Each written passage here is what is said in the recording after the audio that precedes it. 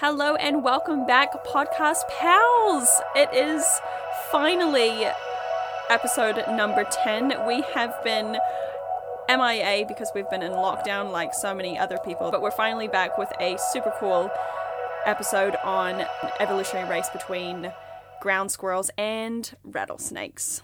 Hooroo.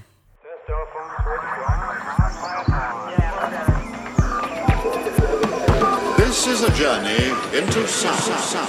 Science. What is it all about? Da-da-da-da-da! And so we are back, and instead this time of how was our weeks, how was your lockdown? The whole month. I love lockdown so much. Like, I'm just such a homebody anyway. But I'm level 4 on nothing. And we could have kept recording podcasts, but we're like, Zoom, technical, my internet goes in and out every 20 minutes. No, and it was just... we were like, no, fuck that. We're Absolutely just not. wait until we're back in the comfort of the podcast room. But our Lodcast journey started together and ended together because we had 3 tests left on our most recent spider experiments, and so we got the alert that we were going to go into lockdown that night, and so we were like, fuck, because we're meant to finish off the tests the next day, and they're paired tests, so it means there's 4 other tests we've done before that, and if we don't round it off with their last test, then we have to throw away all of their previous tests, sort of thing. So we were like, let's just go into the spider lab at what was it, like 7 p.m? Yep, but they responded and it was fine. Yeah, fed all the spiders, got ready for lockdown, and then it meant we had our data. So over lockdown, it was like every morning, all right, 10 a.m. Zoom, and we're sitting there over Zoom doing fucking stats virtually. And it worked out so well because if we were in person, it would not have been that productive. There's no way, because we would have been starting our other projects, we would have been distracted. It actually came at a really good time for stats analysis for us. Yeah, because even if we sit down and do stats together, we sort of go, okay, I've done a couple hours, then we're like, oh, I'm hungry, okay, let's get food. Or if I was over here, we'd just start drinking. And so the fact that we were just virtually doing stats every morning, it was really good. It was good, and it was like the highlight. Our little stats morning. Yeah, because we're like, we've got to be productive. And so it gave us it was a task that we got to do together, and it was every morning, and it was a monotonous task, so it actually worked out really well. Yeah. But for me, personally, this time around, I was much more productive than the last one, but I also was like, I don't want to see anyone's fucking banana bread. I don't want to see their organized cupboards. I don't want to see any personal development at all. I was like, nope, that was last lockdown. I was like, keep it off social media. I'm not interested. Have you seen Chris Parker's video, Lockdown 1 versus Lockdown 2? And it's like, Lockdown 1's like, another beautiful morning, and another freshly baked batch of bread. And Lockdown 2 was like, I don't want to see, hear, smell anyone for the next 24 hours. And that's absolutely how I felt. So true. Oh, so good. So just hunkered down. And then level 2 arrived, and we had my birthday celebrations. Woohoo! That was fun. So we came over to Avril's place and we got super drunk and had a paint and sip. Our own we'll have to put that. Oh, the terrible. pictures. Okay, it's so bad. We are not painters. Yeah. Not creative people. Absolutely not. And so they look so awful. It's so bad. And we were so drunk. And we did it with the lights off, but we put the red lights on. And so then we painted. We didn't know the colours we were painting. So I think this is blue.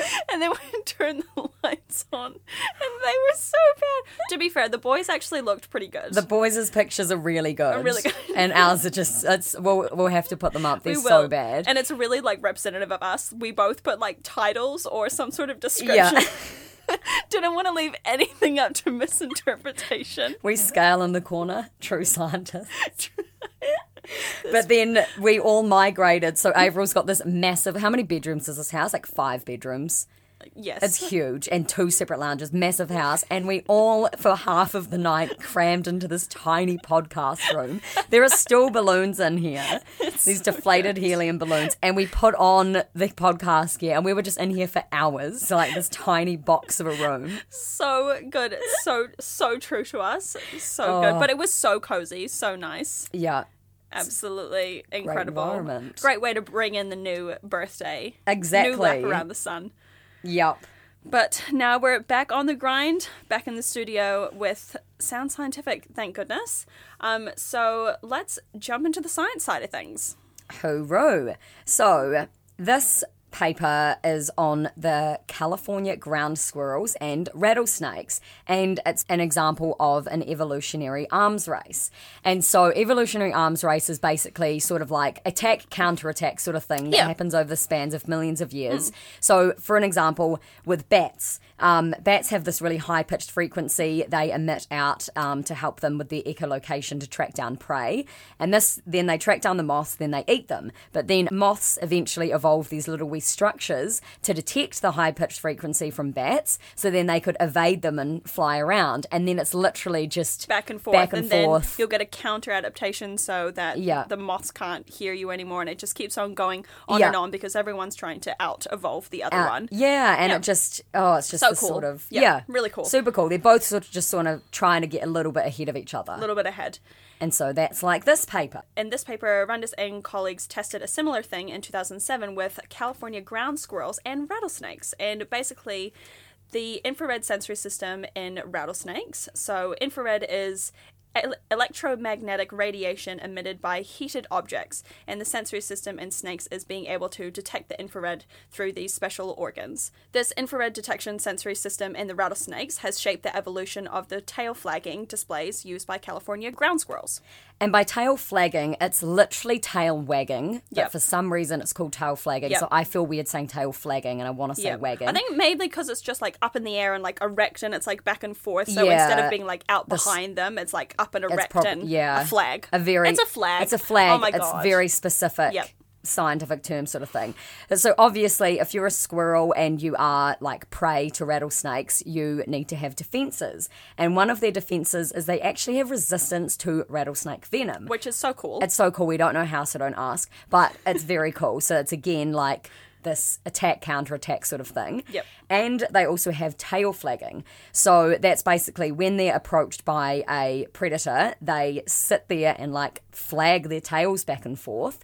And people started to notice that when they did this tail flagging, the snakes would switch from being, in predatory mode to defensive mode. And they thought, okay, what's going on? How does this tail flag scare off these snakes? So Rundis and colleagues looked into this and asked what's happening with the tail flagging. So there's two different snakes that they used in this experiment, and they are the rattlesnakes that use the infrared and the gopher snakes that don't use infrared. But they both prey on the squirrels. So they're both squirrel predators. And so they wanted to test if the tail flagging included an infrared component, i.e. heating up their tails, but only in the situation where they were confronted with the infrared sensitive rattlesnakes and not the gophers. So only in the species that could actually detect the infrared signals. And then also if the tail flagging did anything, i.e. made the snakes switch from predatory to defensive behavior, if it actually changed their behavior. So to do this, they got squirrels and snakes, put them in separate cages and looked at their behaviour using infrared cameras. They did separate tests. So in one test it would be the squirrel with a rattlesnake opposite it, and then in another test it would be a squirrel with the gopher opposite it. And what they found is that the squirrels flagged their tails at the snakes in both tests, and this made the snakes switch from predatory to defensive behaviour. So they were basically just like, okay, calm down, I'm not here for a fight anymore. So it sort of looked like the squirrel was demonstrating the same behaviour for both of the snakes, but when the researchers looked at the infrared cameras, it told a different story. They saw that the tails were heated when they were interacting with the rattlesnakes, but not with the gophers. And this is really interesting because the squirrels don't use this tail heating behaviour with the snakes that can't detect the infrared. Oh my goodness, that's incredible! How exactly do they heat up their tails? Glad you asked, Overall. They think that it's the hairs on their tails that stand up, which exposes more skin and then perhaps leads to the dilation of blood vessels, which means you're making warm blood go to the surface. Yeah, and so this redistribution of heat is something that they already do in thermoregulation. So if they're trying to cool off or heat up, they can redistribute the blood and change the capillary size on their surface of their skin.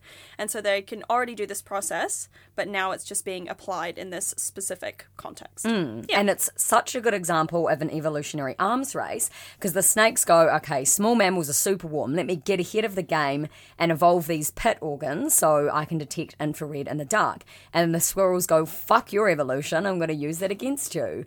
It's so great. It is. And so then further to that, the sensory system of the snakes have guided the evolution of the signal structures of the squirrels. And even more incredible is that infrared isn't recognized by the squirrel perceptual systems. And so they're not even using infrared for communication between themselves. They've just fully manipulated the sensory systems of the rattlesnakes that are using it.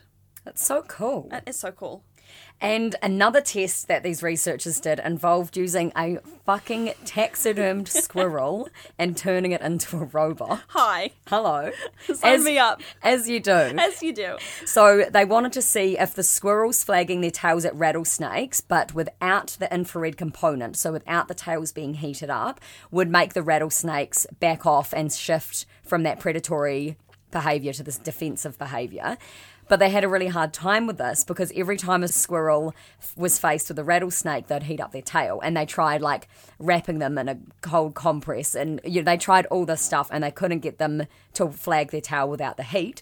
So they said, okay, let's taxiderm a squirrel and turn it into a robot, making these biorobotic playbacks of this robotic squirrel doing the tail flagging without the heat. And then from doing all this, the rattlesnakes didn't switch out of predatory mode as much. So this shows that the infrared component in the squirrel's anti-predator flagging display enhances the efficacy as a deterrent against predatory effects. Hey. And we should also do a little disclaimer that no squirrels were harmed in the making of this study. Yeah, sorry, I made it sound like they got a squirrel and taxidermed it, but it was like, you're the one. Yeah, that one. He's got a great tail. They already had this like taxidermy squirrel. And yeah, also, sorry, that was not clear. And then in the experiment itself, they were in separate cages. Yeah, and of course. Yeah, and so they could still like smell each other, see each other. Like there was just mesh in between them. It was just so no and then one just died. chuck some squirrels in a cage And with the go have at rattlesnakes. it. Now we've come to the part of the podcast where we discuss our thoughts about the paper. I love when you put on podcasting voice. It's my Oh, favorite. what was I going to say? I was going to read that Nature article at the start. Faced with an angry rattlesnake, you or I might freeze with fear. I love that so much. Okay. Anyways, right, back to thoughts. So our thoughts. So on the heat thing, so they're actually physically heating up their tail. So shivering and wagging isn't the same thing as infrared. So the hairs are literally standing up. And so does that mean that they have conscious control over their hairs? Or is it some other process that they're going through? Because they switch on the heat based on the predator that they're seeing. So rattlesnake versus gopher. Yeah, well, we were thinking, okay, the tail just gets heated because they're wagging it. So it's like when we move our bodies, it gets hot. Up. But then they wag the tail towards the gophers and it doesn't get hot. So it means they're switching it based on whatever predator they're faced with. And if they think it's because of the hairs that are standing up, I'm like, does that mean they have some sort of conscious cognitive switch that allows them to go heat up tail? Heat up tail. Or there's some sort of like, control over the hairs. I wonder if it's just like a same way as like it's exploiting their sensory system. It's also just like an automatic, I see this rattlesnake and that triggers heating up on my tail. Like but it's that an just automatic sounds thing. An automatic thing. Like, I guess it because it's not have to be. It isn't just heat comes with the tail wag, because they can tail wag, tail flag independently of it. So I wonder if they would do it like with an image, for example, of a rattlesnake, and then you could disentangle features of the rattlesnake. Or you could do it with like is it the smell? I don't know. You know, disentangle the features. Sound. Like, what is it? What if it's the rattle? Oh. And that was our follow-up question. How do they tell the difference between snakes? Which sounds really basic. Oh my but gosh. is it an olfactory thing? Is it a mental represent? They've just formed this mental image. I hope of it's the this rattle. Imagine. So it's a sound thing. Maybe. Like that'd be so you could test now the sensory system of the squirrel to find out what it is about the rattlesnake that's So we're going to gather up some deaf squirrels and see. and see what happens. Put little earplugs in them. Yeah, or remove the rattle from a rattlesnake. Oh my god, and see how Can it you do affects that without it dying? Yeah, people like I don't know how ethics would feel about that. Yeah. Or just make little sound cancelling headphones on the squirrel. Oh my God. But that was interesting. It's like, how do they tell the difference? Because they immediately switch their behaviour and based and that's like a physiological switch too. That's like behaviour, but also like it is heating up their tail. I know, and that's why I'm like, is there a conscious component of it, or is it just this reaction? And it's just the tail too. Yeah. And so it's not like they're hulking out and getting like all hot. Super hot. Because they measured, when they were looking at the infrared, they were taking measurements of 6 different body parts. And 3 of those were on the tail, and those are the ones that increased. Of an intact squirrel. No more chopping tails off, legs off. Taxidermy. But yeah, really, really interesting. It would be, we've got to follow this up and see if they've done anything. And what else did we think about? Oh, okay, so the squirrels used in this experiment, they only used female squirrels. Yeah. And this is mainly because squirrels are going to do this behaviour a lot more when they've got a little wee burrow of squirrel pups in their presence. Mm-hmm. Because the snakes aren't often going to eat an adult squirrel. They're like, oh, just give me the fresh little babies. A little baby squirrel. And so they use the females in the test. So I wonder if males would still use this behaviour. Because it's like, it seems like it's a motherly nest defending behaviour. So I wonder if males would do the same thing. We have so many plans off of this one paper. And then what we were trying to figure out is, what does the tail flagging actually achieve in terms of defence? Is it like a thing where, because they're sensing, the snake sensing infrared, the tail flagging makes them look like they're bigger than they are? Yeah. So it's, I'm big and scary? Or is it a distraction thing? Because heat isn't going to go that far out of the body. No. So they're not going to look like, oh, you're this massive giant squirrel. What differentiates it from being, oh, look, that's it's definitely a hot, warm, alive thing. I should go get it, rather than it's a hot, warm, moving thing, I'm going to avoid it. Like it's evolved to literally so they can help detect mammalian prey, but they're seeing the signal of the infrared, and it's making them go away. I know, but if it was big and scary, if it was the big and scary thing, then they'll just think, score, more food. Maybe. But then... But what it might be like, maybe this size is prey. I can take anything bigger than that is... I can't take you. Yeah. Because apparently squirrels could still fuck up a snake. They get into fights, and so it's not like squirrel's always doomed. They can have a bit of a scrap. So it's like an avoiding. Yeah. That's why they go into defensive mode. Yeah. But then... I wonder if you, chop off half its tail, is it as effective, like half the tail flagging? The tiny heat. Oh, I don't know. But I think but then the researchers said in another article we read that it could be a distraction factor, and that's what meerkats use against snakes, is they just sort of zip back and forth, and the snail gets disoriented, and the snakes get, I don't know, distracted, and then they leave. So it's like, why is distraction why does that work? Why does that work on snakes? Why does that work? Just send them an email in capitals. Why does distraction work on snakes? Why are they being deterred? But that's really interesting. It is. It's there's just so many things going on here, and so many parts of this are so interesting. Yeah. And the last thought was this whole arms race that we've got. This isn't the end. We're just merely in the midst of the evolutionary process. Overtaking the arms race, what's going to be the counterattack of the snakes?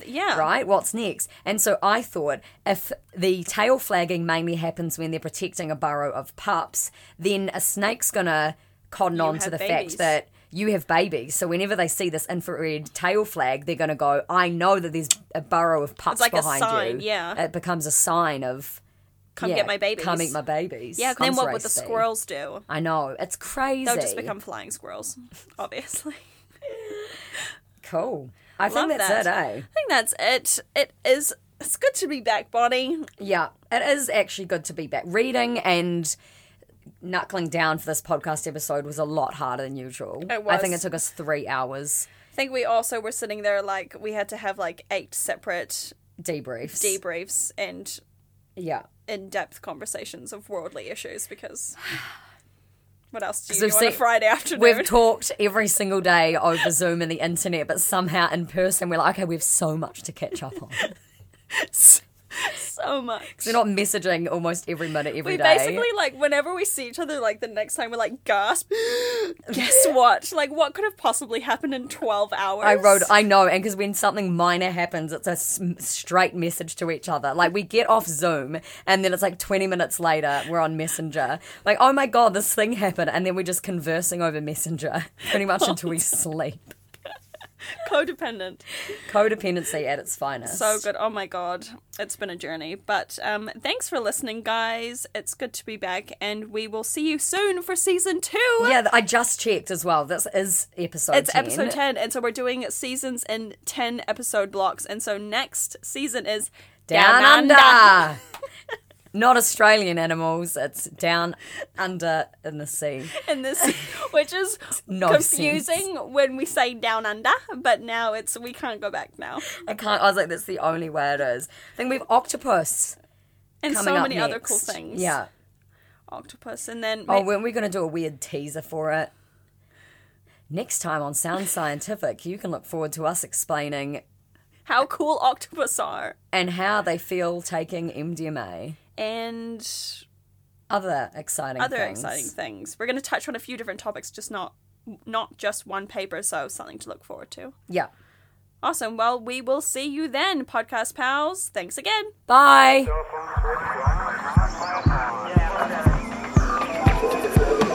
This is a journey into sound. Science. What is it all about?